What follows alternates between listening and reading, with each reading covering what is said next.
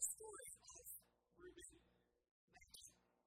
Reuben is a businessman who lives in California. Now, early in the year, when the coronavirus hit the news headlines, Reuben thought it was a hoax. He didn't believe it was real. And even if it was real, he didn't think it would affect him all that much.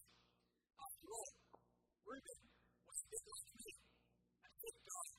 He trained out often and ate nothing. But a few weeks later, Reuben fell seriously ill. And you guessed it, he was diagnosed with COVID-19. He spent 5 days getting medical care, and at one point he was given 40% chance of survival. Thankfully, he survived.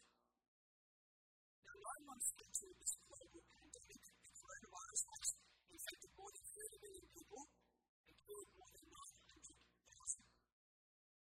There have been reports that the media have recently heard of overcrowded hospitals, of massive wars, mass burials. Yet there are many people who still doubt the danger or the very existence of the virus. We're even skeptical as to whether we'll ever believe in something if we can experience it for ourselves. We don't rely on other sources of knowledge. We need to see with our eyes and touch with our very own hands. It's still when it comes to Christianity for many people.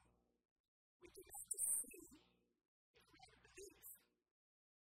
Many people say, if we have to see God, we don't have to see Jesus in the flesh and see his miracles, then it would be so much easier for me to become a believer.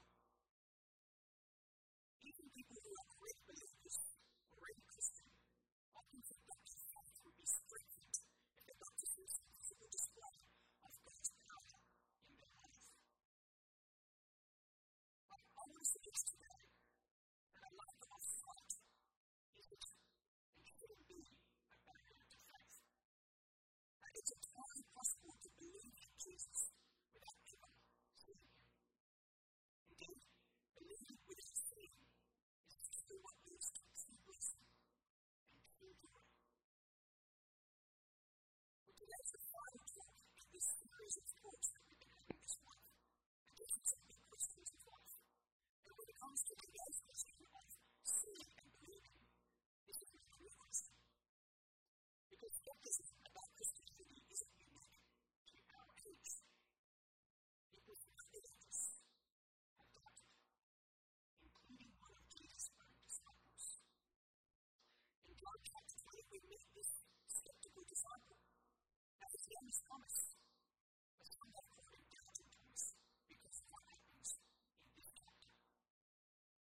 This disciple thought that eyesight was the key to faith, but he meets Jesus face to face, and Jesus demolishes his faith. So let's look at this passage under 2 headings in our outline. And the first thing is, we can see without believing. Now, the account of Jesus' resurrection as being mentioned actually begins at the start of chapter 20.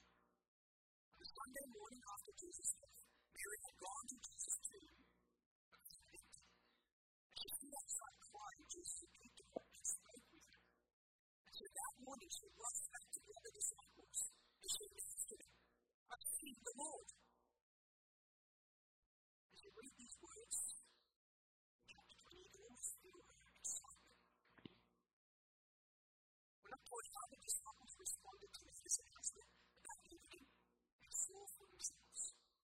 Jesus appeared to them in a house where they had locked themselves in, and Jesus spoke with them, and he showed them his hands and his side. And if they hadn't already believed, when they met him, all except for one disciple, Thomas. For some reason, Thomas wasn't with the others that evening, and he didn't see Jesus. So as soon as they got the chance, the other disciples told Thomas, "We've seen the Lord." And how does Thomas respond to their testimony? Well, I looked at verse 25. Thomas declares, "Unless I see in his hands the mark of the nails, and place my finger into the mark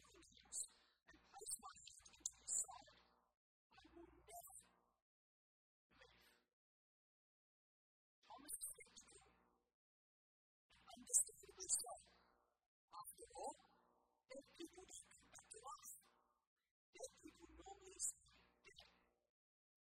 So Thomas needs to see with his eyes if he's to believe in his heart. You can almost imagine that back and forth that goes on between Thomas and the disciples. We've seen the Lord. We saw the marks on his face and his heart. I think you just imagine these guys. But if we touch the marks without his hands as well, I'm going to need to see and touch for myself. No, Thomas, you really have to believe we've seen him alive. I really don't. You can imagine this going on every single day until the 8th day. And then it stops. And it stops because Jesus appears to the disciples again. And this time Thomas appears with them. And Jesus says to Thomas in verse 27, have a look at verse 27. Put me finger here and see my hands. And put out your hand and place it in my side. You don't just believe, but believe. And Thomas calls out, my Lord and my God. Doubting Thomas becomes believing Thomas. So, what's the whole point of this story? Thomas sees and he believes. So they say he's believing after all. Why waste our time for 20 minutes this morning? Because of this person. And the answer is, it's not quite that simple. Because thousands of people saw Jesus. And they never believed. You know, thousands of people saw Jesus do miracles that no mere man could do. They saw him feed more than 5,000 people with 5 loaves of bread and 2 fish in chapter 6. They saw him heal a man who was blind from birth in chapter 9. And they even saw him bring a dead man back to life in chapter 11. These people saw Jesus do these amazing things with their very own eyes, but they still didn't believe that Jesus was the Son of God. As we read this summary statement in the early part of Jesus' gospel, John says this: though Jesus had done so many signs before them, they still did not believe in him. In fact, it was these people who saw with their own eyes who often cried out with Jesus' crucifixion. These people are proof that sight is no guarantee of faith. That's what it is always. What Jesus says here, the British biologist George Shaw received a very strange animal specimen from our country. It was nothing that we had ever seen before. He described it like this. Listen carefully. So you can listen. He described it as exhibiting perfect resemblance of the beak of a duck engrafted on the head of a quadruped. I chose Congress. George believed it was real at first. He confessed that it's impossible not to entertain some doubts as to the genuine nature of the animal. He thought it might have been a hoax like many others did. You know, even after 2 decades, George thought saw that specimen.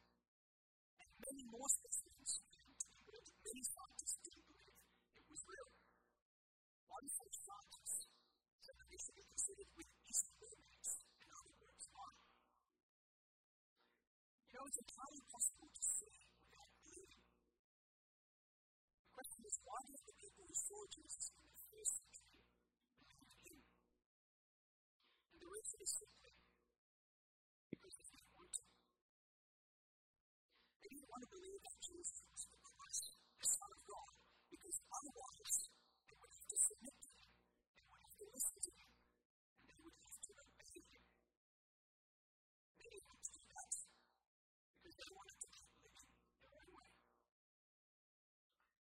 This is necessary for us to be in the 21st century, isn't it? Because isn't it just as true that we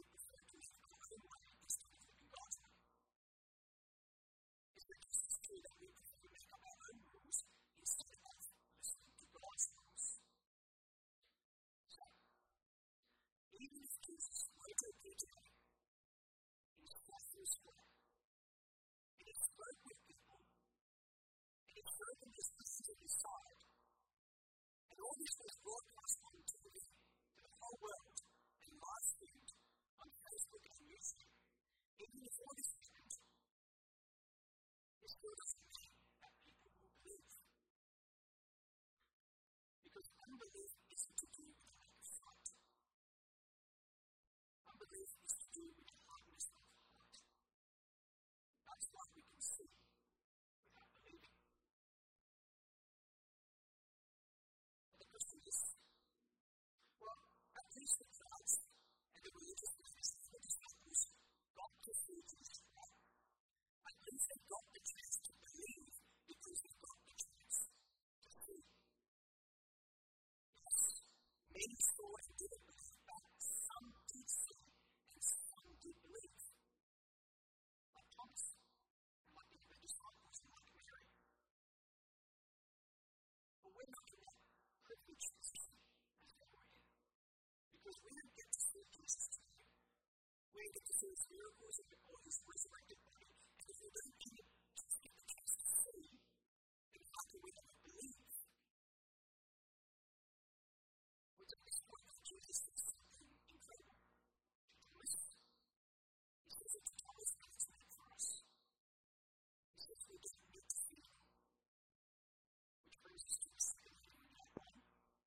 We can believe without seeing.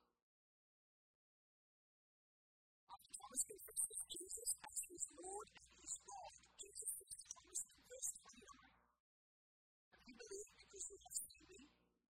Blessed are those who have not seen and yet have believed. Jesus says we can believe without seeing. He says that the lack of sight doesn't prevent us from coming to faith, nor does it diminish our faith in any way. In actual fact, those who believe without seeing are the ones who are truly blessed. Another part of the Bible puts it like this. In the letter of 1 Peter it says to believers, though you have not seen him, you love him.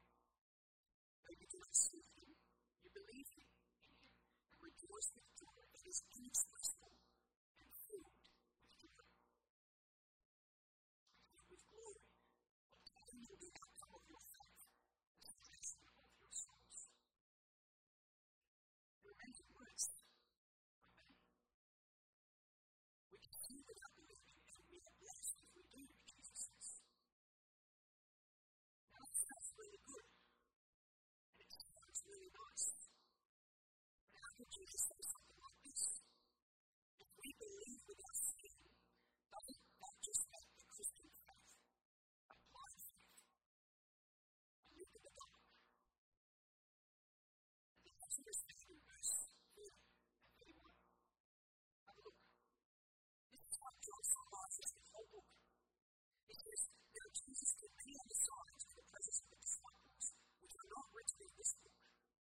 But these are written so that you may believe that Jesus is the Christ, the Son of God, and that by believing you may have life in his name.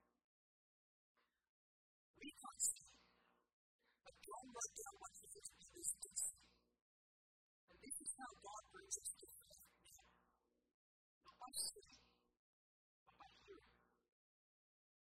We can believe that Jesus is the resurrected Christ, through hearing the eyewitness testimony of the first disciples who did see. It's something that we do all the time, isn't it? To find out if something really happened or not, and we were there. We hear.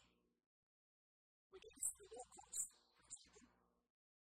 We call eyewitnesses to testify about what they saw firsthand about the event. We examine them and we cross-examine them to build a picture of what really happened, to see the truth. And when we have solved the reasonable doubt, and we believe that's what really happened. So when it comes to Christianity, faith isn't blind. It's not faith without facts. It's not faith without evidence. It's not faith without proof. It's not faith without understanding. It's faith that comes through hearing and examining the written evidence about Jesus. It's only blind in a sense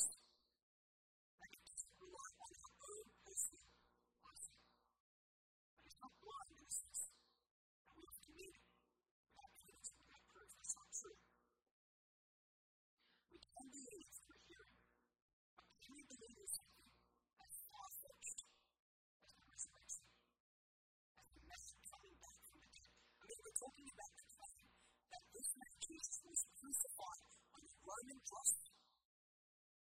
He was well and truly dead when they took him down from the cross, and then he was buried in a tomb, and he was filled with a stone. And 3 days later, this man came back to life. Can we believe something as impossible as this? Let me tell you a story first. For millennia, Europeans believed that all swans were white. They never seen a black swan, so they dismissed it as illogical impossibility. The black swan was the impossible bird, as possible as unicorns. Until 1697, when a Dutch explorer discovered black swans in our country, in Western Australia. And in that moment, the universe was fulfilled, that all swans are white, which is to be false. The black swan story highlights the danger of dismissing something purely on the basis that we haven't seen it with our own eyes. We do the black swan thing when it comes to the resurrection, don't we? We say we've never seen a dead person come back to life, so we declare the resurrection of Jesus as impossible. But just as never having seen a black swan doesn't prove that black swans don't exist, so never having witnessed the resurrection isn't proof that Jesus' resurrection never happened. We can't ignore the possibility of it just because it's not in our own personal experience. It might not be in our experience, but if Jesus is really who he says he is, the Christ, the Son of God, then it can be entirely within our own possibility. So, we need to hear the testimony about Jesus' resurrection, and we do that by opening the Bible. So let me ask you this. Are you here today, or have you joined us on Zoom? Because you're someone who is looking for faith. You've come to the right place. And I want to encourage you to open the Bible for yourself, to hear and to explain where the evidence is located in the Bible. Or perhaps you're already a believer. You've come to this church for a while and you are a Christian, but you're struggling in your faith, which we all do from time to time.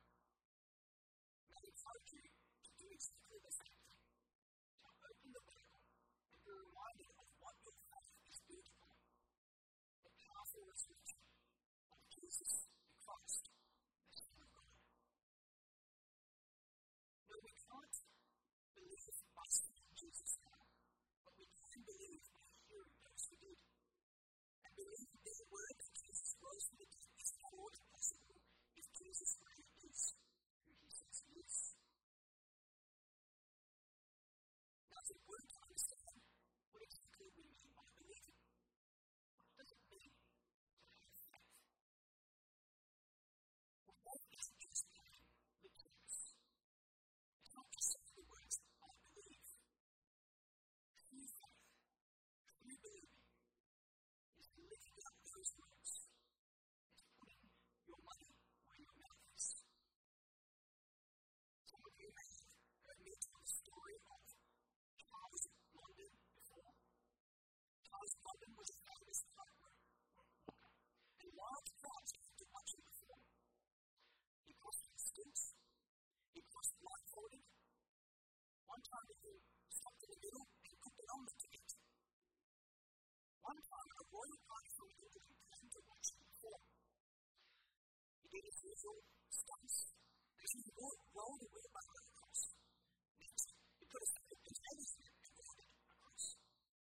Then he approached the royal party and asked the king of Newcastle, do you believe that I can take a man across the tightrope in this wheelbarrow?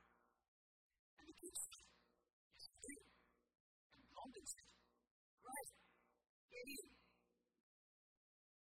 Of course, the duke wouldn't listen, so London asked him, is there anyone here who believes that I can do it? But no one could.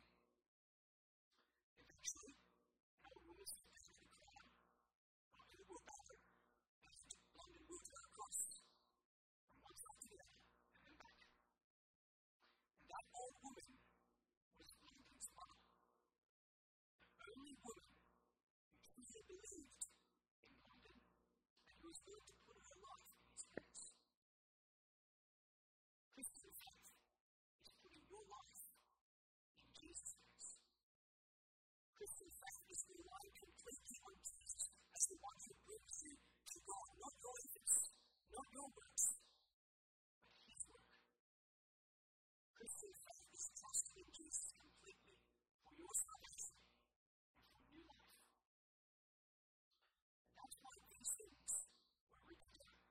These things, Jesus' life, his miracles, his teachings, and most importantly, his death and resurrection, these things were written down so that we may have life in his name, so that we might have salvation. What is this life in his name? When in the early chapter of John's Gospel, Jesus said these famous words. Jesus said, I am the resurrection and the life. Whoever believes in me, though he die, yet shall he live. And everyone who lives and lives in him shall never die. Life in Jesus' name is resurrection life. Life in Jesus' name is eternal life. It's life beyond the grave, in the glorious presence of God, the one who created us and the one who loves us. It's life beyond the grave, in God's presence, face to face with him. And it's in Jesus' name alone that we get this life, because by his resurrection, Jesus conquered death. Jesus proved that he is the Christ, the Son of God. And by his resurrection, Jesus offers new life with God to those who have believed in him. This is the great offer of the message of the gospel. And you can believe in him because the key to faith is not sight. It's not the eyes, it's the ears. We don't need to see to believe, because we can believe by hearing. So now, you have heard? Will you believe in this good news? Because Jesus